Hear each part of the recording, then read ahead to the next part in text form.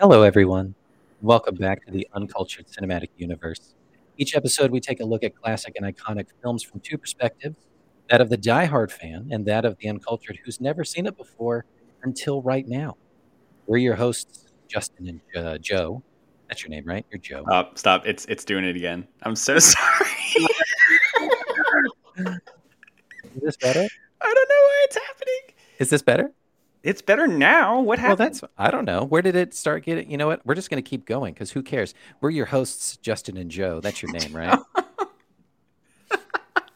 Anyway, today we're going to be talking about the 2010 techie drama all about the founding of Facebook, the social network. As a reminder, you can watch us on YouTube or listen to us wherever you get your podcasts, Spotify, Apple Podcasts. So just search for the motherfucker, Uncultured Cinematic Universe. We're keeping this all in. It's staying in, man. Just search for the Uncultured Cinematic Universe. That's all you got to do. And then you can also check us out on Instagram at UCU Podcast. So yeah, Joe, without further ado, let's get wired in and screw our best friends out of so much money and clout and discuss the social network. This is good. I usually feel nervous kind of like going into these episodes, but having you mess up your audio like multiple times trying to start this podcast. It's not even me. I'm not even doing breaks anything. The ice. I'm not even doing anything. It might just be the Wi-Fi. It could be the Wi-Fi. Justin, this movie was great. You're on kind of like a streak of giving me great movies to watch, and I don't know if I'm like meeting you halfway there. How are you liking the movies I'm watching versus the movies that you're giving me to watch? So this is the whole like crux of why we do this podcast, right? It's essentially we're filling in gaps, glaring gaps in our, watch history. The movies you're giving me are ones that I had always heard of or never really thought to want to watch, but I end up always having such a good time. You know? Yeah. This particular one. So we're talking about Social Network. This was obviously such a huge movie in 2010 is when it came out. Yep. And for some reason it got tied in my head to like, it ended up like feeling a little overrated, which is why I never watched it. I think just because it got so much praise right at the beginning. Sure. And I wasn't even in college yet. I was kind of like just finishing up high school. So maybe I didn't even have the means at that point. But then it felt kind of like film bro-y to watch it. And I'm so sorry that I missed out on it because I watched it this past week and it's so fucking good. So it's funny you mentioned the film broiness of it. So the director, David Fincher, who is a director that I love. He's one of like my top tier directors who I'll typically see whatever they put out. He sits alongside like Christopher Nolan and Darren Aronofsky, as well as Denis Villeneuve. Denis Villeneuve. Villeneuve, yeah, that guy. Those are the directors that I'll see whatever they put out because they have such a unique aesthetic. Very visually distinctive styles. Absolutely, that gives them the auteur kind of cachet, I think. So. Yeah, so speaking of film broiness, another film that David Fincher did back in the day was Fight Club.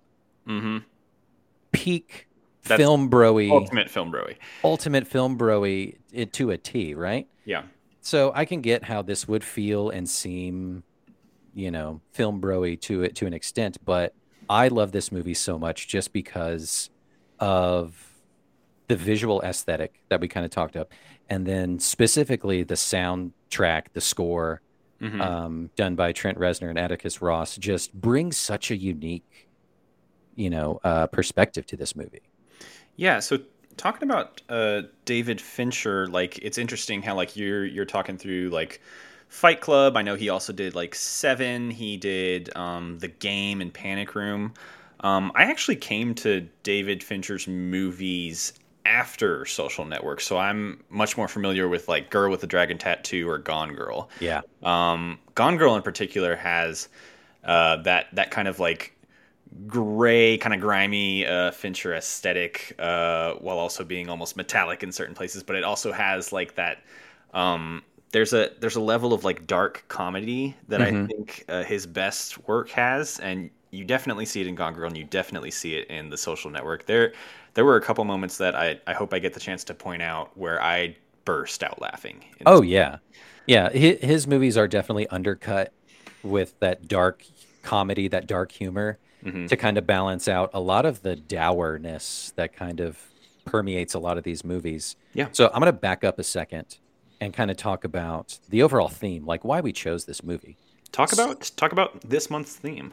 So we are in April.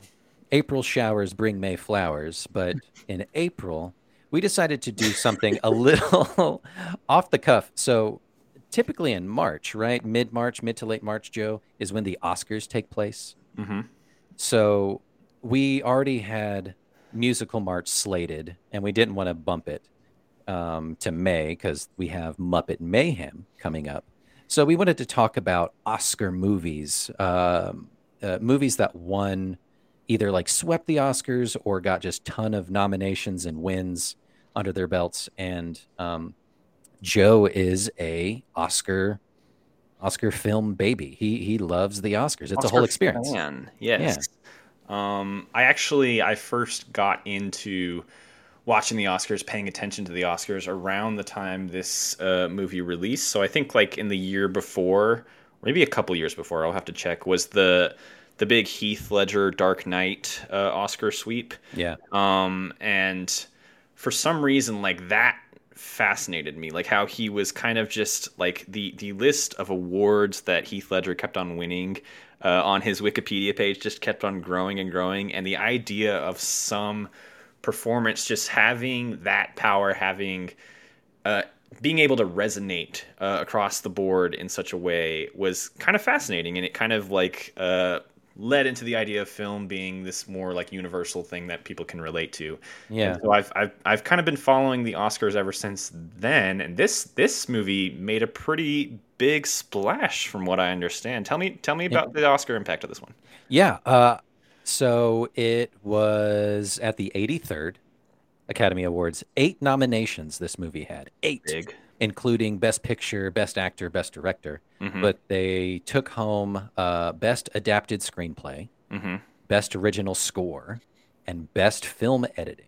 Mm-hmm. So they took home three. But then also at the Golden Globes of the same year, they won Best Picture, Drama, Best Director, Best Screenplay, and Best Original Score. So like that whole awards season was all a buzz about this movie. Yeah. There's a lot of like precursor award ceremonies that lead up to the Oscars, and the Oscars typically cap off the award season every year. And so, if you see a lot of wins happening at the Golden Globes, you see a lot of wins happening at the Screen Actors Guild Awards, the BAFTAs, Yeah. Critics' Choice, all of that. You can kind of catch the momentum of something going into the Oscars, and I think it was The King's Speech that eventually that won it? Best Picture this year. But people, I don't know if they were necessarily sure of that going into the Oscars. I think this one had a lot of momentum behind it. Yeah, it really did. And it shows. Like, like I said, Fincher takes a lot of care with his with his films, and he's known for being like a meticulous director. Hmm. He's one of those that asks a lot of the actors, multiple takes. Yeah, But it pays off because everything feels so fluid and um, well thought out. And I think a lot of that comes from his history of doing music videos. hmm. He came from a music video background, notably, and I've got the list, Joe. This is amazing.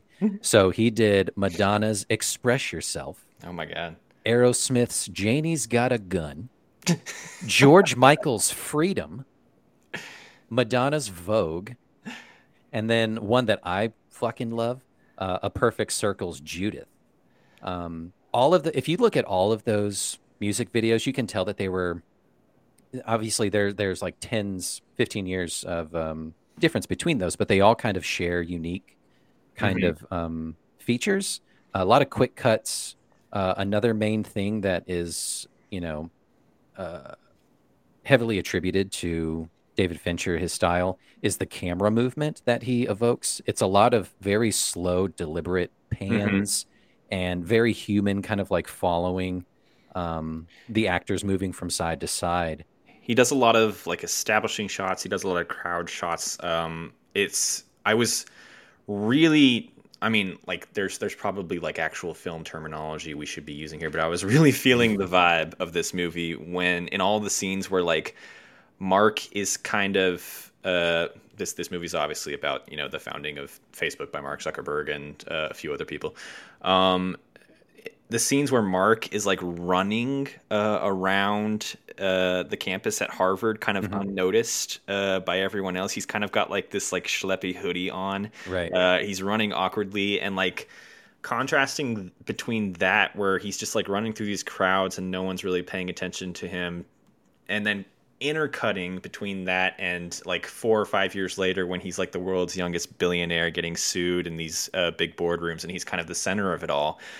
It really, I think the Oscars that this movie won really do sum up the highlights of this movie. I think Absolutely. the editing in this movie is fantastic because you're constantly having to switch between 8 or 9 different characters' viewpoints of this timeline. Yeah. And you're constantly having to figure out like whose side of this conflict you're on. Yeah. And the editing is what tells that story. And then I think the going into this, the score is one of the few things I actually did know about this movie, just because I listen to scores all the time. And this there's a piece in this his score called "Hand Covers Bruise," I think, which is like the slower one. It's the first track. It's the opening track. Yeah. Yeah. It's fantastic. And then we have to talk about the opening scene of this movie because It's insane. that was one of the other pieces that I did know going into this this movie. There were I think 4 things I knew going into The Social Network. So I knew about the opening scene. I knew about the scene where he's like, you have 1 iota of my attention. You have the smallest bit of my attention. Everything else is at Facebook. I obviously knew lawyer up asshole, and then I knew the score. Yeah. I mean that's pretty much sums up the whole story, right? Yeah. But that's awesome. That's really cool. So like a lot of the rest of the storytelling pieces and all that kind of stuff obviously came as a surprise, right? So Aaron Sorkin is the who wrote this. Aaron Sorkin, he did A Few Good Men, Moneyball. After this, he did Steve Jobs, which feels largely the same, right? It's about Steve Jobs finding Apple and kind of the same kind of different planes of action in different spaces and time. Yeah, these movies we're talking about is kind of a trend of people disrupting industries with crazy ideas. Yeah, so they saw what he did with this film and said, "Hey, could you essentially do the same thing for Steve Jobs?" But he was more famously known, Aaron Sorkin was, for writing, executive producing, and being the creator of The West Wing. Joe, we talked about this last time. The West Wing. Yeah. So that was actually that's my main bullet point as like my in for this movie is in January 2022, I started watching The West Wing with my household. It was me, my partner, and then my sister was living with us at the time. And then for the next 8 or 9 months, we watched like a few episodes every week, and it was just constant West Wing in our household, which means constant Sorkin, at least for like the first 4 seasons, and then maybe a little bit less Sorkin after that. Yeah. And so that vibe, the Sorkin high energy quippiness is something that I really missed, and I could like clearly see that in this movie, especially in like the deposition scenes. I don't know if it's like a deposition, the lawyer scenes where they're in the different boardrooms and Mark's being a little shit. Dude, Mark Zuckerberg fucking sucks, dude. Yeah, He no, sucks. and I think some people think that Aaron Sorkin can get a little overrated because I mean you watch like 7 seasons of The West Wing and it starts to like wash over you a little bit where it's just like, oh my god, these characters are so smart and quippy all the time. But I'm so glad he won the Oscar for this one because I think this one hits the sweet spot so well between almost like robotic levels of intelligence in the way they're speaking and also like deep, almost kind of uncontrolled emotion. Well, it fits the characters. It fits the narrative of, these hyper intelligent Ivy League entrepreneurs, tech geniuses kind of thing. Of course, you would expect them to kind of be quippy and be, so well spoken and being able to, just cut you to shreds in one sentence. But yeah, like you said, so the Oscars that they did win is definitely indicative of what makes this movie extremely successful. It is the editing done by David Fincher, the David screenplay. Fincher did the editing. I believe so. Oh, Correct me if I'm wrong, but I mean, like he's got all the. Oh, I mean, he probably wasn't in the room making all the cuts and stuff like that, but he pitched the he vision was and making choices. making choices. The screenplay from Aaron Sorkin with the quippy dialogue, that's the stuff that stands out. But then to me, like the biggest surprise, the takeaway is the score from Trent Reznor and Atticus Ross. That's what elevates this movie from good to great, in my opinion. Yes. So the way that it like bookends the film with like these slow, kind of mournful pieces, but in the middle, like I want to code listening to this score, man. Like I want to disrupt. Absolutely disrupt, man. Like that's so we just came off of musical March, and you mentioned how you listened to the soundtrack to Little Shop of Horrors over and over and over again. Leading up to this episode, I listened to the score of The Social Network over and over and over again. Yeah. Just to let it wash over me. Did you come up with $1 billion idea? Not yet, but it's stewing in there in the back of my psyche. One other thing I wanted to touch on real quick before I hit you with some numbers. Yeah. So, we talked about David Fincher's unique style that he brings. It's that desaturation of colors, the smooth and human influence camera movements. One thing that I love and that I think a lot of people would agree with is that if you looked at all of his movies as well as TV that he did, and we'll talk about this later, talk about the House of Cards of it all. Oh, he did the first season, I think, or first couple episodes of the first season. Yeah. All of these feel like they fit in the same universe. You could go to Detroit and walk outside and run into Detective Mills and Morgan Freeman from Seven. Go to Palo Alto several years later and run into Mark Zuckerberg, or down in Hollywood or whatever for Gone Girl, or jump over across the pond to Sweden and run into the folks from Dragon Tattoo. Like it's the DFCU. Absolutely, DFCU. It's amazing because it all feels very intentional and deliberate, and it's not like he's definitely not Michael Bay. And I'm not shitting on Michael Bay, but I kind of am. But like he's not a Michael Bay where it's very predictable. Explosions and funny one-liners and a bunch of jumping through the air while shooting two pistols at once. Yeah, his movies, from my experience, and now I kind of just want to watch more Fincher, is like there's no guarantee that the good guys are going to win in any of his movies. There's always a bite to it. There's always an edge, and you don't know who's really going to come out on top. And sometimes you don't even know who the good guys are, i.e. this movie. It's just good storytelling. Yeah. But so let's back up a little bit. Let's look at some numbers here. So this movie was released October 1st, 2010. 120-minute runtime, just a quick, 2 hours. $40 million budget, Joe. Hell yeah. Box office 224.9. Hell yeah. They did real good. They cleaned up. Cleaned up. But yeah, starring Jesse Eisenberg, Andrew motherfucking Garfield, Justin Timberlake, and Armie Hammer. And lest we forget some notable appearances from Rashida Jones, Dakota Johnson, and then that one guy from The Handmaid's Tale. That one guy from The Handmaid's Tale, yes. Yeah. This was a really great cast. Everyone plays off each other really well. Yeah. I was fascinated by the Armie Hammer Parent Trap situation that was happening. I knew it was going to be in this, and I wasn't fully prepared. It looks great, by the way. Whenever they're in scenes together, like it's tight. I think they had like a body double. They did. Who was actually so integral to those scenes that like he was added to the cast when they were nominated for like the Screen Actors Guild Award for Best Cast, which is kind of like the SAG Best Picture moment. They nominate Best Cast instead, and so this cast was nominated. And it was interesting how they kind of narrowed down because they didn't have the full cast, which is kind of like Brenda Song and below, Yeah. where you get like Rooney Mara, you get Rashida Jones and stuff like that.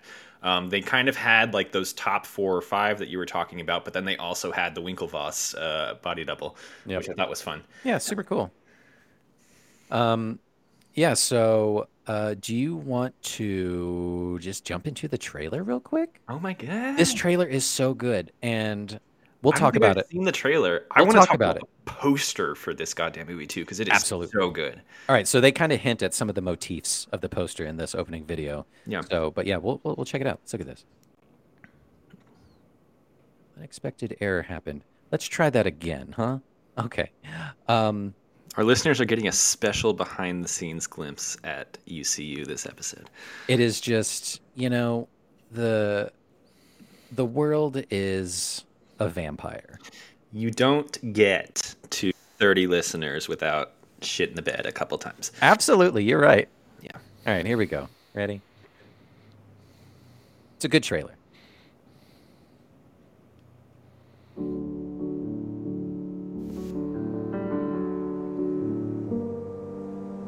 Don't care if it hurts. I wanna have control. I want a perfect body. I want a perfect soul. I want you to notice when I'm not around. You're so very special. Joe, I have chills already. I love this so I much. have chills. This is great. I need to do something substantial in order to get the attention of the clubs. Why? Because they're exclusive and fun, and they lead to a better life. People want to go on the internet and check out their friends, so why not build a website that offers that friends, pictures, profiles? I'm talking about taking the entire social experience of college and putting it online. Site got 2,200 hits within 2 hours. 22,000.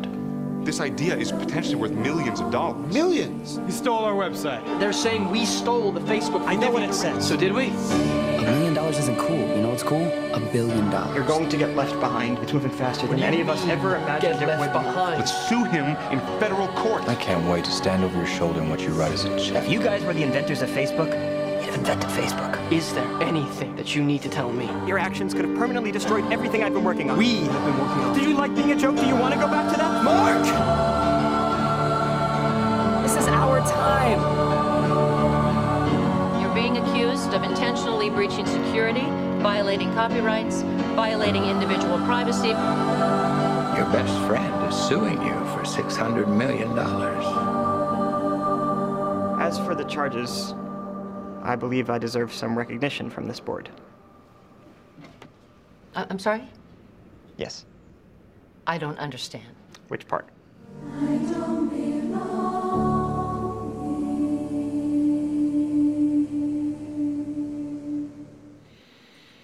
$5millionfriends.com. Like, that's a hell of a URL. God, the biggest bullet point I have in my notes when talking about this movie is that like there's so much to talk about with this movie, but this is probably the one movie we've covered that the most people have talked about, right? Like, Sure. Yeah. Every inch of this movie has been written about. You could write books, encyclopedias about what's happening here. But like my take, and I think it's really evident in this trailer, is like this movie gets made 2008, 2009, comes out 2009, 2010-ish, right? Mm-hmm. Kind of when Facebook's like really getting up and going, right? Yeah. I want to hear about your history with Facebook as an app, but like that's when I first signed up in high school. And I think this movie does such a good job of knowing how big Facebook is and how much people already know about it and already know about these people that it doesn't have to explain it in the movie or in the trailer like that. It knows when to rely on its audience, and so it can just kind of hint at things that are in the movie as opposed to like spelling out like this is what Facebook is, and this is how it was made, right? Yeah. And so it kind of leaves room for so much more around the making of Facebook and the litigations that followed. Yeah, right. And so you hit on a couple really good things there. So this movie comes out 2010. Facebook had been around already at that point by about 5 years. It was still very young in its infancy. And now this movie is now 13 fucking years old. It is fascinating to think about Facebook. I think if you think about like super high level like phases, eras, of Facebook as a website, as a tidal wave of culture, there's probably like 4 that we can talk about. There's like the initial phases where it's still in the colleges. There's the phase 2 when it hits like more of a universal level where everyone's kind of just using Facebook to connect. There's phase 3, the dark times, the 2015, 2016 of it all, when it's like, is Facebook bringing back fascism? I don't know.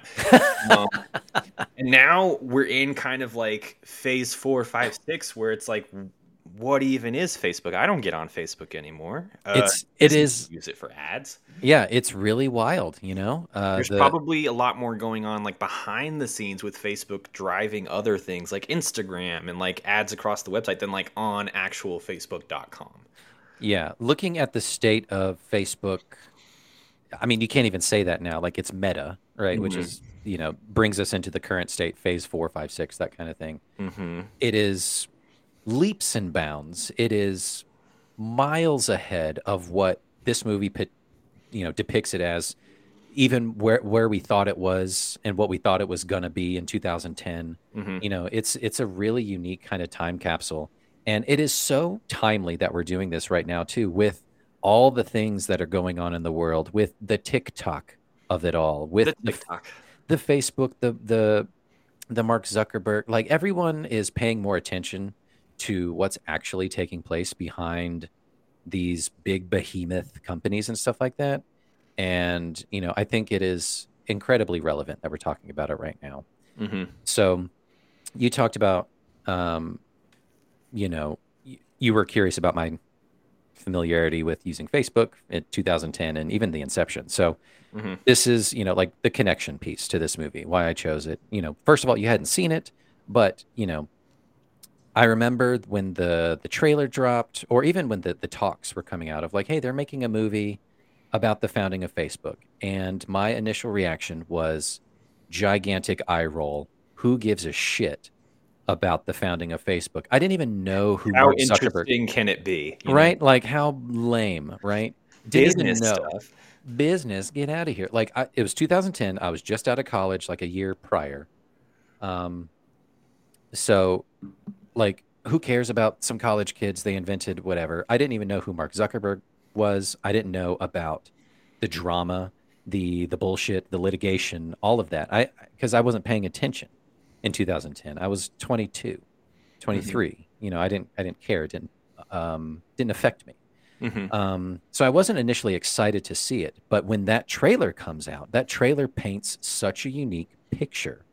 The choice of using Radiohead's Creep with the slowed down piano version with a choir is so, I don't know, like, I get a visual reaction. Like I told you, like, we paused it and I had chills, like literally I'd seen the trailer twice before this show, and still same reaction each time. Hair standing up on my arm. We could probably do the research here, but was this kind of the first in a trend of movie trailers of like slowed down kind of choir versions of pop songs and hit songs and stuff? It could very well be. That seems like a very aughts thing to do. It works for me every time. Absolutely. I want them to do that for every movie. Every movie. I don't even care what it is. Like, you get me flying at half mast each time. Like, it's amazing. So I originally wasn't super excited to see it, but the trailer comes out. I'm like, okay, I kind of see what they're doing. It looks really exciting. It looks like Fight Club. It looks like, all these other movies that I was already familiar with from David Fincher, without even knowing that's who did it. So I was like, all right, I'll go see it. Don't even care. And then coming out of it being like, holy shit, is that even true? Like, is like the things that happen, and jumping on the early days of Google and all that kind of stuff and finding out like, oh shit, yeah, that actually happened. Eduardo Saverin was a real person who did get supremely fucked out of a lot of money and recognition and stuff like that. So, I remember, so it evoked a lot of those early memories of the Facebook days, the things that they touch on in the movie, right? The exclusivity, the simplicity, and the cool factor. So I got Facebook in 2005, a year after it had launched, or even less than a year, because that's the year that I went to college. And it was this exciting thing, like, hey, you got to get on this new social media or this social app. It wasn't even, we didn't even have those words. This website. It's like MySpace, but better. You have to have a university email address to even get access to it. You have to be invited. It was like an exclusive club. So I remember that feeling of once I got accepted into college and I got my email address, I was like, shit, yeah, I get to go sign up for Facebook finally. And it was a unique experience back then. It was so simple.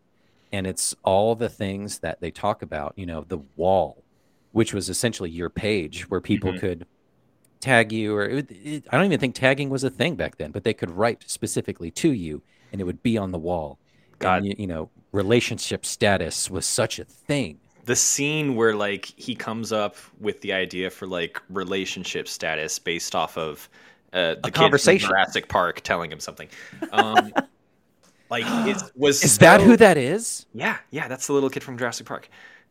Oh, Joe. There's so many people in this movie. Yeah. Holy shit! I didn't ever know that. That's amazing. That's such an example though of like Fincher showing this like small kind of thing where Mark realizes the potential of this, but maybe not even how far it'll go, because relationship status like becomes one of the huge things about Facebook. It becomes like a meme in and of itself. Like single, it's complicated. That phrase basically comes out of Facebook. Yeah, and like it was so fun. It was such a nostalgic ride watching this movie again, for the umpteenth time or whatever. But like all those things still come up of like the early days of Facebook stalking someone. Like that was the whole college experience, is just finding out like who's with who, and oh shit, they just changed their Facebook status to, or relationship status to, it's complicated. Ooh, how juicy. Like I can't wait to see what's going on in the quad. Like it was all the experience of college bubbled into one kind of website, that kind of thing. And it very much felt like hours, Yeah. I always thought it was interesting that this movie is called The Social Network, even though it's the Facebook movie. When it first came out that was the title, that was kind of the thing that always hit me, is like, why is it called Social Network? What does that even mean? It should be something that's more specific to Facebook. But upon like seeing it, it makes so much more sense, because Mark Zuckerberg, the character, is essentially trying to create a version of his current college social environment, right? So that his peers can start using a website instead of using actual reality to interact with each other. But then I also love the little moments where he starts to realize that this needs to be bigger than college, and he essentially starts to think through the ground level of like what social media as a thing is going to turn into. Whereas like now in 2023, it's such like a regular part of our lives. It's how we communicate. It's how we live. And like this movie is such a great time capsule, and also such a great showcase for him trying to literally figure out the potential of all of this. Yeah, they keep coming back. He's having conversations with Sean Parker of like, we don't even know what it is yet. Like, it's still cool. We don't even know what it is, what it can be. It's this $1 billion idea, but they weren't even sure how they were going to get there. They just knew it was this unspoken thing. Like, we're doing something so cool. It's a once in a lifetime, once in a generational, holy shit moment. Yeah. Or holy shit idea. Like, and that's what it was. It became so synonymous with just modern day culture.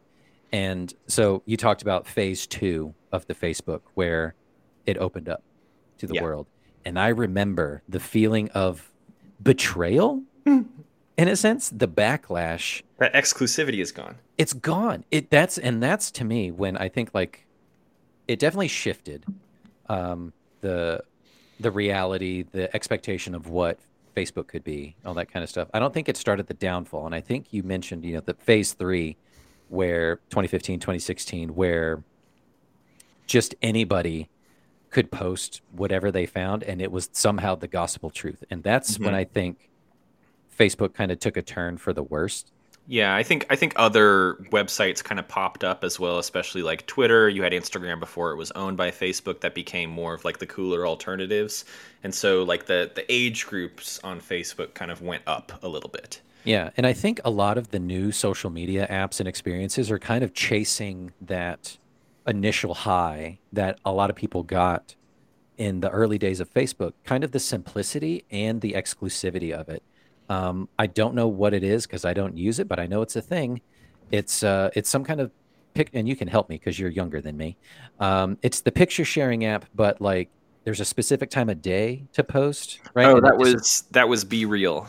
Be Real. Is that still a thing? I never used Be Real. I think it's kind of died off. I think that was more of a fad, but that was specifically like you get a notification, and then you have to like take a picture of yourself within a minute or something like that and post it. And so you get to see everyone's picture at that time, right? And so that's kind of it's an interesting situation to think about because it kind of ties into the idea like nothing on social media these days is like genuine, and so something like a Be Real is trying to like chase a quasi genuineness with the way it instructs people how to post. Yeah, and I think the thing that people are trying to chase, that nostalgia, that exclusivity, that simplicity, I think it's a bygone era because unfortunately, I think Facebook and Twitter and Instagram and all that kind of stuff, unfortunately, opened Pandora's box, and you can't close it. You can't go backwards. There's just no way to do it. You can't recapture those days anymore. Yeah. Everything's too out of the bag. Everyone has too much. Once it got on phones and stuff like that, and anybody can do anything anywhere at any time and say whatever they want and link to anything, like you can't roll it back. Yeah, I think I mean, they talk about in the movie when it's like 2003 where like he wants to keep Facebook clean and he doesn't want like ads for bras or pop-ups and stuff on the side or whatever. But I think it's interesting because like Facebook ultimately leads to an entirely different language for how we do ads and social media, and how we integrate advertisement and monetization throughout content interactions and stuff. Yeah, they had content creation was not a thing in 2005, 6, 2010 even really. Yeah. The commoditization of it hadn't even been thought of. And it's fun that we kind of got to live through that together. So before we go any further, I noticed you took a sip, and I want to take a sip too. And let's do a cheers and come back around and talk about what we're drinking here, Joe. What do you got? God, I haven't even seen your drink. Yours looks amazing. Okay, I have made a little green drink. I'm kind of continuing the trend from recent episodes that I am calling Brenda Song's Appletini from David Fincher's The Social Network. That is the official name of this drink because it is an Appletini. It's the first one I've ever had. Isn't it good? It slaps. It tastes like slightly alcoholic apple juice. Yeah. So it's okay. I think maybe I would prefer this over ice and with a little bit of fizz almost. Like just give me the fruity cocktail. But this is more of like a classy martini style, and I'm so glad I had the glass for it. But it's basically just a little bit of apple juice, a little bit of lemon juice, and then green apple schnapps, schnapps, and then vodka, which I can barely taste in a dangerous way. Uh-oh. Yeah, I was super big into Appletinis in college because of Zach Braff and Scrubs. Oh, is that a thing? I never watched Scrubs. His character JD loved Appletinis, and I loved Appletinis because of him. So I know my way around a good Appletini. So Joe, what I'm drinking here, this is this little blue guy. This is something I'm calling a blue mother zucker. Oh, that's so great. It is essentially just a blue motherfucker. I'm drinking it slowly because I'm trying to not be drunk as shit for dinner afterwards. Is it about to completely put you on your ass? What is in there? So it is an ounce of rum, tequila, vodka, and gin, blue curacao, Sprite, and sweet and sour mix. Holy fuck. So you have like 8 different alcohols in there right now. It's essentially a Long Island, but with a splash of blue and subbing out Coke for Sprite. Yeah, I feel classier with my Appletini. Sorry. You should, but Blue Mother Zucker. I couldn't pass up the opportunity. It plugs in very well to the end game. So, Oh God. so a couple things I wanted to talk about is just the overall themes that present themselves in this movie. First of all, like exploring the ideals of friendship and then betrayal, right? That only a friend can wield, right? It's such an interesting journey to see that Mark genuinely cared for Eduardo. He, in certain scenes, some scenes, he's very disarming and kind of showing a little bit of truth to, the things he's saying.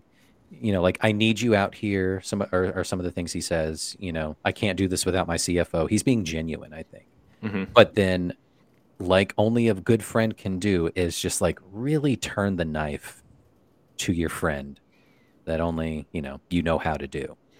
Yeah, I think this movie obviously like lives and dies by the Jesse Eisenberg performance, who I think is fantastic as Mark Zuckerberg. And I think you can kind of split every scene in this movie with Mark in it up into like scenes where Mark is totally on top and knows what he's doing and is kind of the smartest person in the room and is fully in control of his element and all that.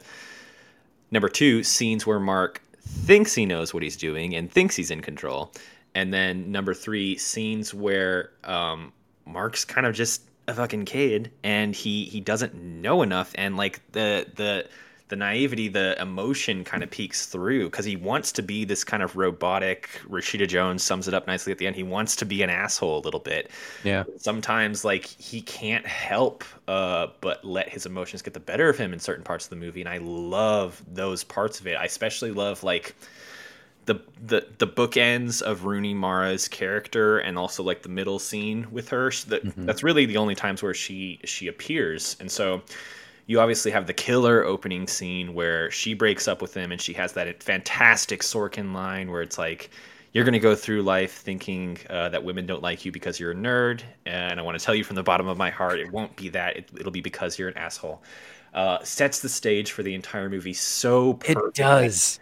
Where Mark is feeling kind of victimized by society and he feels like kind of this outsider. And so he creates Facebook to kind of feel cool and get a level of control. And then it becomes a game of control and paranoia from that point on. And so he sees Rooney Mara again at kind of like the midpoint of the movie in that bar confrontation scene where like he's become this big shot. And she, again, just reads him to filth. Then at the very end, it was maybe my favorite scene of the movie. I loved the way this movie ends, where it's kind of implied that he's either going to win or settle all these suits against him, and it doesn't ultimately matter in the long term because he's just going to make billions and billions of dollars. Rashida Jones calls it, a speeding ticket in the grand scheme of things, which I think is so great and such a great line. And then the last scene of this movie is him not being able to help himself, getting onto Facebook and friend requesting Rooney Mara's character on Facebook and then hitting refresh, which I think is such a great image of like what Facebook actually ended up being. Like after all this drama that went into it, it ultimately just became something that we kind of just got addicted to because we want the notification, we want the ping of it all. Yeah. We even he fell into that. Like he couldn't even help himself. Even though he created, like, what have I created? It's you needed that hit of dopamine, and it's such like a unique like ADD like on the spectrum kind of thing to do, of just like obsessively refresh over and over again. Yeah. Even though probably what the outcome was, she didn't want nothing to do with him. Yeah, I think there's ways to like. I was like glancing at articles here and there about the movie in prep for this episode, and I think there's ways to read it as like a horror movie or a monster movie in the exact way that you're saying. Like, what have they created? They've kind of come up with this idea, and all of a sudden, everybody wants a piece. And so, Mark, in unleashing this on the world, or various people unleashing this on the world, like it becomes kind of a bloodbath in a way without any violence. So what you're saying is The Social Network is essentially Jurassic Park, right? We never stop to wonder if we should. It's true. It's honestly true, right? To a certain degree, they didn't know what they were doing. They didn't know what it could become. I mean, and how could you? Like, how could you know that it was going to spurn all of this stuff, all this social discourse, all of this political turmoil 20 years down the line? But they didn't know. They just knew that, like, we don't even know what this is yet. We can't commoditize it. We can't monetize it yet. It's still cool. And this whole movie is about Mark being presented with the tools to create a storm, and then once he creates the storm, who that storm ends up killing. And he himself ends up turning into a tool. Another theme that I love, like a duality of themes, is obsession and jealousy, and how those turn into just ultimate like backfiring. Mark becomes obsessed with Sean Parker's character, Justin Timberlake's character. He wants to aspire to that kind of role, which ultimately bites him in the ass because Eduardo is playing safe. He's like, I've read so many things about him that he is trouble. I'm keeping him at 10 feet away because I know he's nothing but trouble. But Mark is just unbelievably obsessed with him. And then there's like tinges of jealousy. And it just backfires in the end. We see that, Mark loses his only friend, at least in this instance, like his one connection to humanity, in a sense. No one is worshiping him like a god, or everyone else is, but Eduardo doesn't worship him like a god, right? Yeah. And then the jealousy plays into it. And another thing you just mentioned, like power and control, and how it's all an illusion, right? And all of those ultimately come at a cost. The loss that you face at the end, whether it's monetarily or a friendship or, jail time, whatever it is. I think the one thing I did connect to while watching this movie, I thought about a lot, was like the good seasons of Game of Thrones, basically, where it's like, first and foremost, like you can't be a perfectly good guy in this world. And so specifically with Andrew Garfield's character, Eduardo, who kind of comes in and he's like arguably the good guy in this movie. He's kind of the one who has the emotional center, the emotional story. But then ultimately, like, he doesn't have what it takes to not get completely screwed out of this company at the end. Yeah. And I also loved the idea of, like, Mark clearly being the raw talent, and so people are drawn to that to see how they can manipulate it. And so you get, one of the greatest face-offs in the history of cinema, Andrew Garfield versus Justin Timberlake. It's what we were all waiting for. Yeah. And so literally, like, you get people sinking their claws into Mark and pulling him in different directions, and it becomes who wins out in the end. And it's Mark Zuckerberg, because he's worth 46 billion, whatever the fuck. Yeah, and that's why I love that last scene with Rashida Jones kind of sitting with him after all this trial stuff has basically winded down, and she's like, none of this matters. Like, it doesn't. Oh. This is all just drama at the beginning of Facebook. It's only going to get bigger from here. You could get sued by 1 million people and it wouldn't matter. It doesn't matter. You're worth too much. This machine is now sentient, and it is consuming everything, and it's going to ruin the world at some point. The last few cards at the end, like it throws up, like they're not title cards. It's like the epilogue cards or whatever, saying how, like, the Winklevoss twins, the Winklevi, won $60 million off of Mark Zuckerberg, which is a huge amount of money. And you're like, wow, they got fucking creamed. Like, that's horrible. Yeah, they got nothing. So throughout the whole movie, Ryan she's like, I am 100% team Eduardo. Uh-huh. Like, every single time, like, especially towards the back half of the movie, like, you can see that he's getting more and more undercut and more fucked out of things. And it's just every other couple 10 minutes or something, it's just, oh, poor Eduardo. And then, absolutely despising the Winklevoss twins of just like, these guys need to just like fuck right off because they're just a bunch of meatheads. They are essentially just like whining and crying that like they took our idea. Meh. Yeah. Them being played by Armie Hammer is perfect casting for like douchebag face, but obviously like doesn't help the movie these days probably. Absolutely it doesn't. Perfect douchebag face. You're absolutely right. So I wanted to talk through some of like my favorite scenes, and I wanted you to bring up some of yours too. But I love like we're like 5-10 minutes into the movie. It's the dorm room scene of them putting together Face Smash. The score kicking off. Oh my god! Really takes it up a notch. It's just that it adds a sense of urgency. The problem solving, the hacking, and the iconic shot of Andrew Garfield writing the algorithm on the window is just it's so like good. It's like CSI for online sexual harassment. Yeah, absolutely. Yeah, it's so good. I love that scene. The meeting with Sean Parker where they're drinking all the Appletinis, right? The namesake of your drink. You can feel the wedge just being driven further and further between Eduardo and Mark. Yeah. And it's heartbreaking, but it's so good. That really is the moment where like it felt the most Game of Thronesy to me. It felt like politics around the dinner table of like people trying to control other people. Some people realize what's happening, some people don't.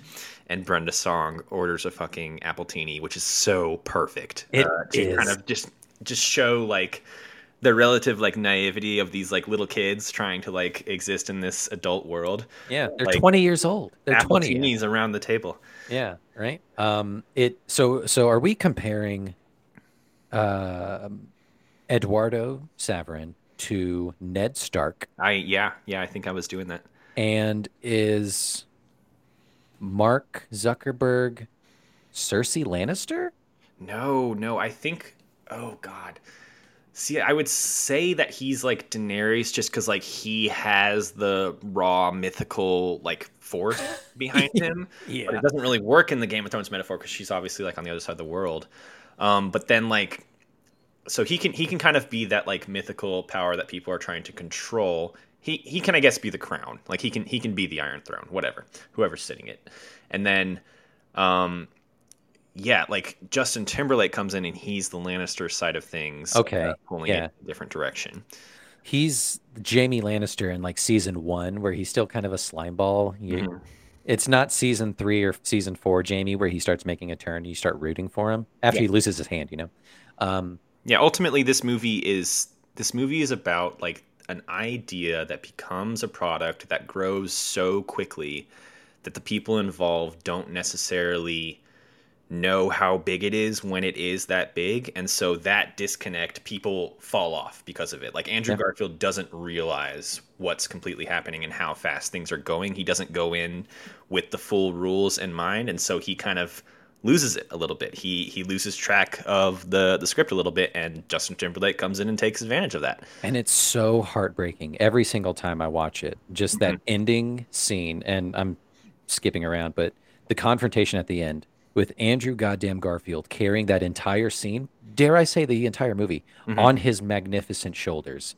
You feel the tension building because they cut back and forth to the deposition and all that kind of stuff. He was walking into an ambush. Yeah. Right? This movie is structured like a zipper. Like you have the future and the past scenes together, and then at the very end they meet in the middle a little bit, and you start to realize everything that has influenced everything else. It plays out, and again, we're just going to keep drawing comparisons to it until the cows come home.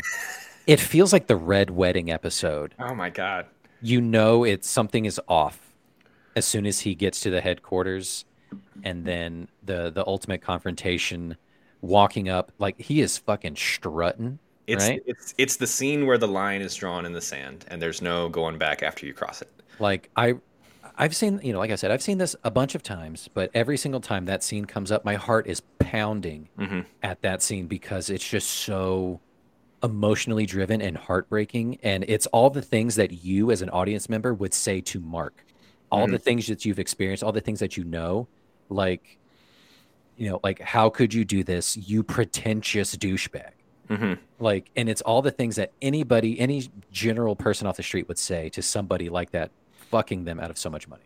And it's so good because like it ultimately becomes a confrontation between him and Sean, Justin Timberlake's character, which he kind of wins in a way. Like he comes out as the bigger man in that, but it all just pales in comparison to the fact that Mark's sitting there in the background, still CEO of Facebook. He just got his business cards that say "I'm CEO, bitch," and it doesn't matter. It doesn't He's matter. going to make billions and billions of dollars, and this is just can't be stopped, no matter what they do. It's true. You can't. I looked it up after the fact. Eduardo Saverin is worth $12 billion, Joe, because of his 6% or 3%, whatever, in Meta. Everyone is doing just fine right now. They're doing all right. The kid from Jurassic Park is worth billions right now. Yeah. Like no one went to jail in this situation. No. One last favorite scene of mine is the boat race. Because it's so out of left field. Oh yeah. But it fits. Yeah, the score essentially becomes like Flight of the Valkyrie, right? It's in the Hall of the Mountain King. Like that they redid. Just blaring in the background. It's such a unique cut to it.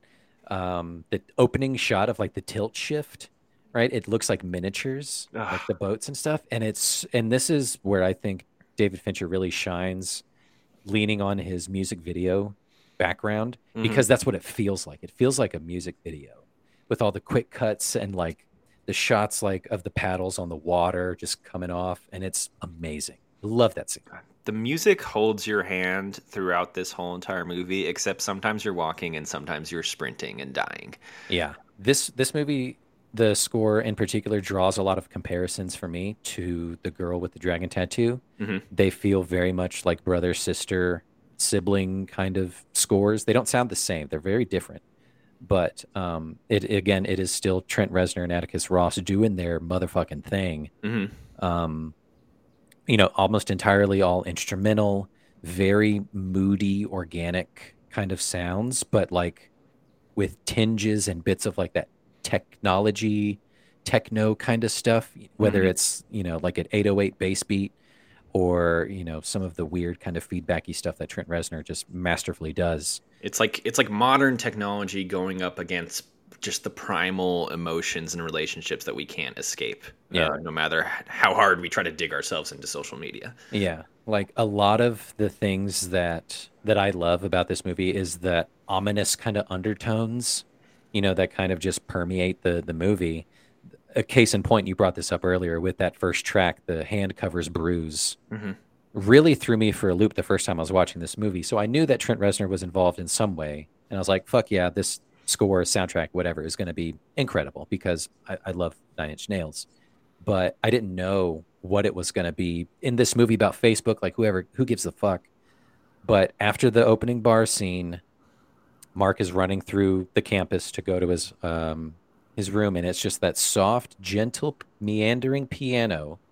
And then as soon as like that deep synth hits, just blah. Yeah, it sounds like something out of Jason Bourne or something. Yeah, and just like, oh my god, what is happening? Like, oh my god, this is amazing. Okay, this puts a whole different spin to what is about to come for the rest of the movie. You kind of feel like there could be a dead body behind any next scene. Any scene. Yeah, you're right. Yeah.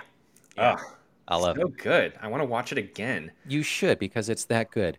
All right, so a couple other trivia and Easter eggs I wanted to throw at you. So Rooney Mara, we talked about this. She's only in a handful of scenes. But that opening scene, she had to endure 99 takes. I would believe it. 99 takes. And that's just the kind of person that David Fincher is, trying to, get the best out of someone, get them to live in that moment, that kind of thing. It's very Stanley Kubrick doing The Shining with Shelley Duvall, that kind of thing. And breaking this person down. Yeah. So much of that scene is told through like the little glances that they have at each other and the little pauses, that like a million different things are happening. So I usually am not supportive of directors going insane like that, but I would believe it for that scene. Yeah, because there's so many, and it's everything all wrapped in one about the movie. It's the quick, quippy dialogue. Mm-hmm. You know, you get to kind of see who Mark Zuckerberg really is. He's this kind of pretentious know-it-all. Yeah. That kind of thing. The scene is like 3 minutes long. They are arguably a regular boyfriend and girlfriend at the beginning of it, and they are irrevocably broken up at the end of it. Yeah. It's kind of insane. It's wild. Another thing, so Armie Hammer and his later digitally defaced twin, Josh Pence, was the guy that we talked about. They were sent to twin boot camp. I love that. For 10 months to learn everything about what it is to be a Winklevoss twin. Mm-hmm. That's insane. Do you think the Winklevosses were there with like whistles around their necks? Yeah, like actually, I don't even walk like that. No, my making brother them doesn't. row and stuff. Probably, right? Telling them about their childhood. and Daddy Winklevoss. Joe, do you have any other standout scenes or bits you want to talk about before we get to the end games? I do, and then I have a note for you. I just want to say the one thing that made me laugh the hardest in this movie is Dakota Johnson's scene where Justin Timberlake is introduced and she's kind of coming out of the shower. They just had like a one-night stand or whatever. He tells her that first and foremost, like, he's an entrepreneur, and then she says, "Oh, so you don't have a job?" And he's like, "No, I'm an entrepreneur." And then she says, "What was your latest preneur?" And I had to pause the movie. I was laughing so hard at It's that a good goddamn line. It's a good line. The way that she says it is amazing. In that particular scene, I love, she's in the shower and she's like, "Hey, Amy, come out here." And she's like, "In a minute." And he goes, "Amy, there's a snake in here." It's so good. Justin, before we get into the next phase of things, do you want me to give the plot description for The Social Network? Oh, fuck. We skipped over that. Didn't we? Yeah, let's do that. Okay. Was this your note? Yeah, that was my note. I was going to see how long I could go with it. That's totally fair. Cool. All right, Joe, we're at the end, but let's do the plot description. Let's make this the new thing. This is kind of like a Fincher-esque structured episode. You know, we can do things out of order and it all has meaning, whatever. Yeah, feel free to close read this episode if you want to, listeners. Yeah. All right, Joe, we got a minute on the clock. Is that good? Is that good for you? Right. Is that going to work for you? Okay. 1 minute starting now. Go. Okay, Social Network is about Mark Zuckerberg, the guy who founded Facebook in a college dorm room. Ultimately, it starts out with him founding Facebook, intercut with him being sued by a bunch of people who think that they also founded Facebook about 5 years later. And so this movie is ultimately about the story of how he got the idea for Facebook, how he kind of harnessed the power of social media to create something that became somewhat of a giant Indiana Jones boulder that kind of paved over society. And then everyone eventually wanted a piece once they realized the power of it. And it becomes a story of people trying to tear Mark apart, but ultimately nothing really matters because he's just going to keep bulldozing everything and making more and more money. All of this just becomes smaller and smaller in the long run. But then it ends on a note of, is this just about human connection at the end of the day? And what did he actually create, if not a way for him to connect with a girl? Joe, amazing. Is that the best plot description I've ever given? It absolutely is. This is going in the Hall of Fame. That like chunk of time, that's just going to be a highlight in and of itself. We're going to send that out to everybody. We're going to send this to Mark Zuckerberg himself, and he's going to love it. Do you think he listens? I hope so. And if not, he is going to definitely listen today because of this scathing game that I had. Joe, are you ready? No. Okay. I will just say, like, the way that for listeners, the way that we have structured the last few episodes, we actually haven't recorded for like a month at this point because we did the Moulin Rouge episode earlier than when we released it. And so Justin's had a month to prepare whatever game he's about to release. I went a little feral and crazy writing what I've done. But we'll get into it, and I'll talk about my inspiration and all that kind of stuff. But here we go. Into the end games, Joe. Are you ready? What are you guys making for dinner? Sweet Baby Ray's barbecue sauce, I hope. Delicious. But hopefully for Canadian Thanksgiving, you get to eat a lot of Sweet Baby Ray's barbecue sauce.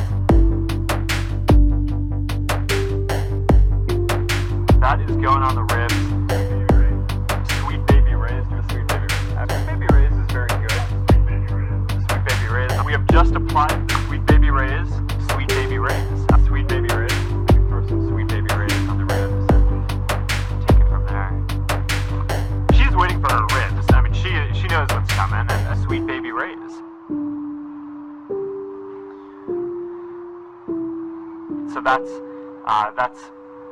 pretty good.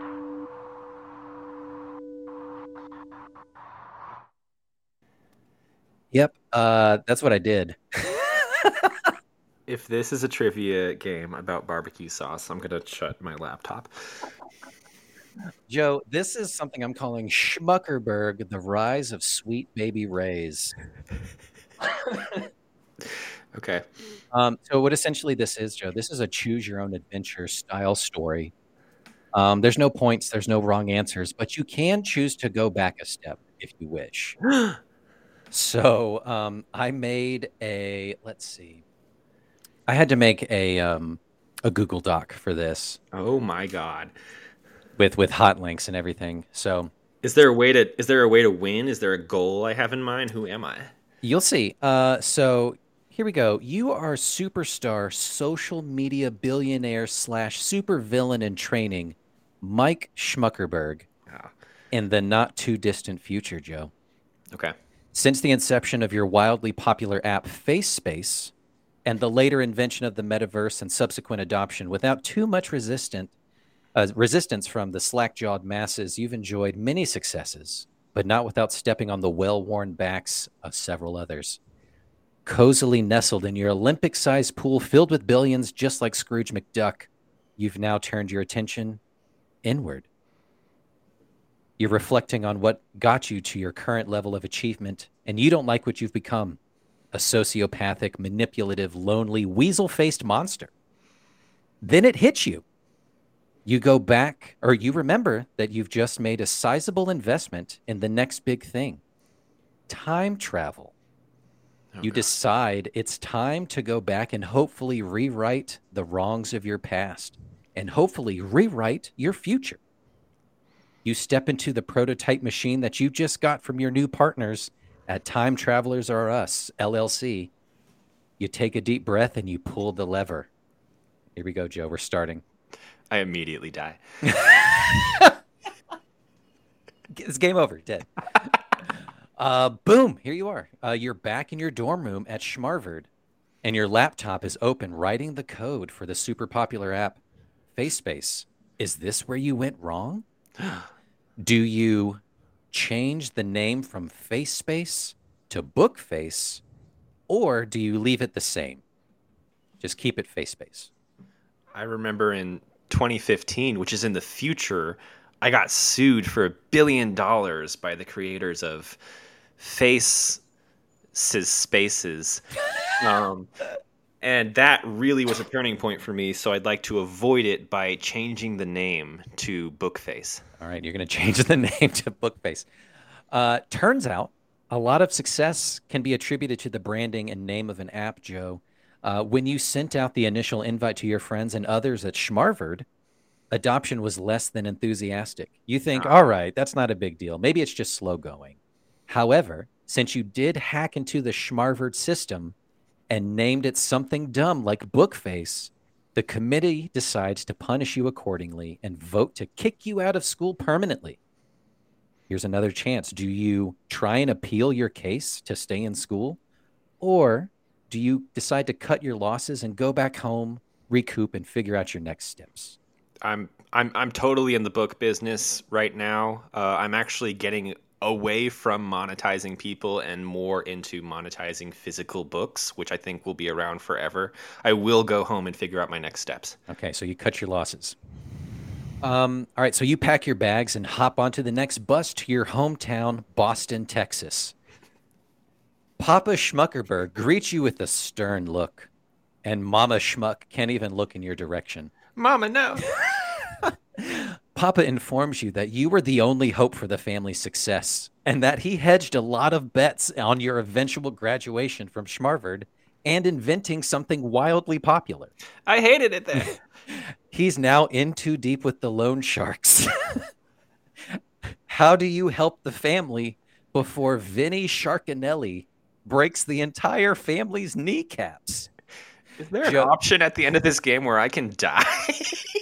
So, how do you help the family, Joe? Do you take a job at the local Sweet Baby Ray's bottling factory?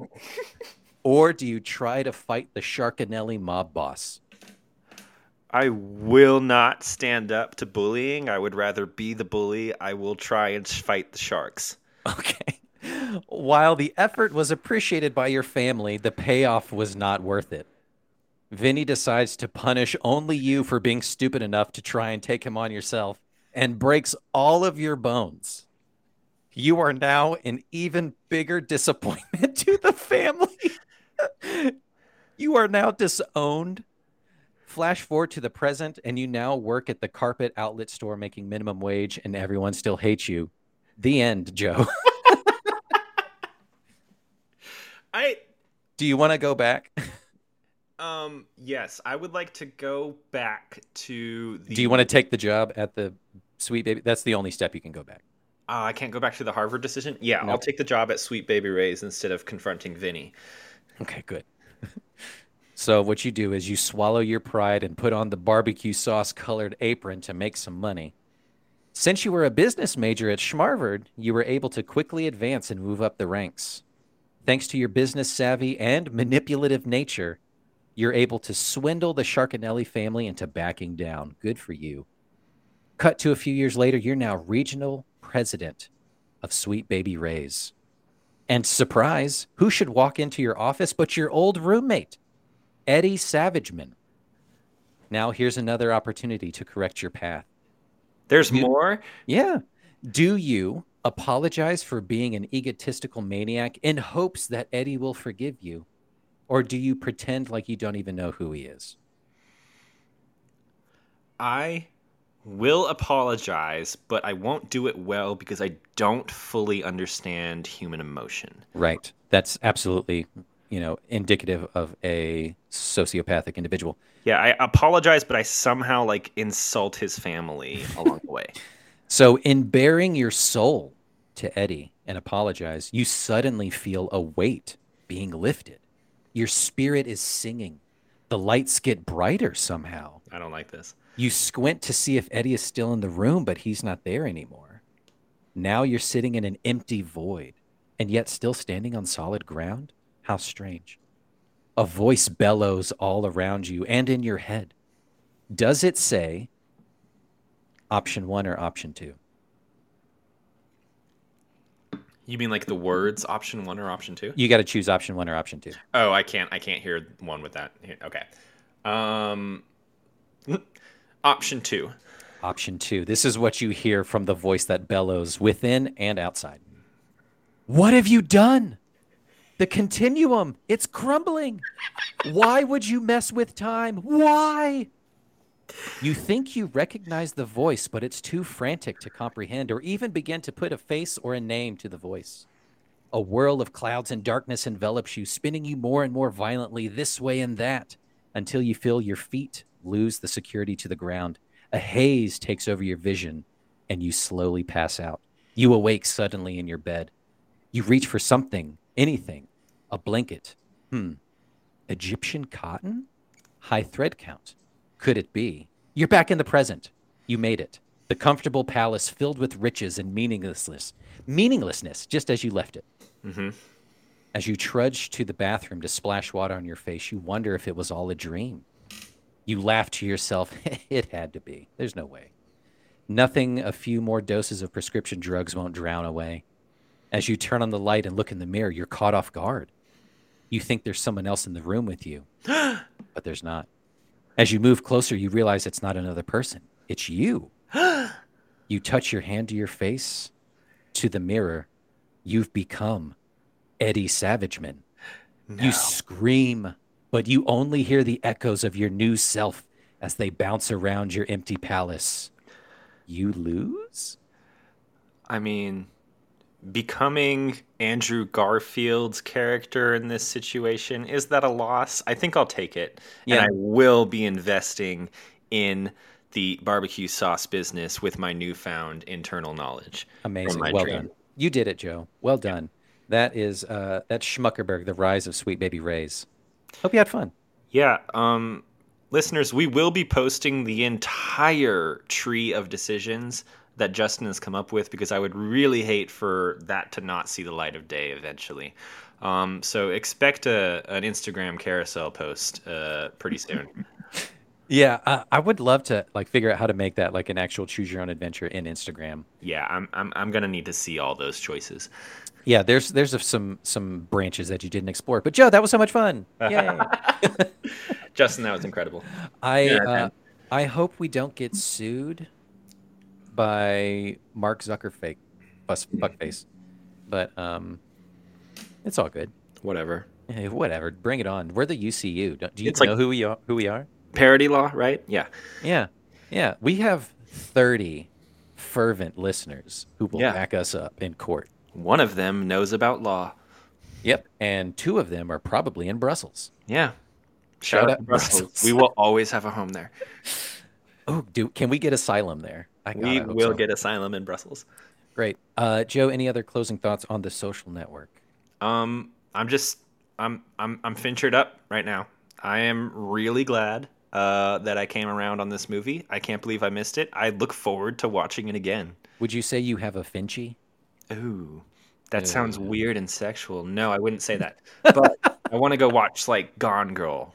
Yes, go watch Or, like, Gone Girl. Mindhunter. Didn't he do Mindhunter? He did Mindhunter and Mank are his 2 most recent. I don't care about Mank, but I'll go watch Gone Girl.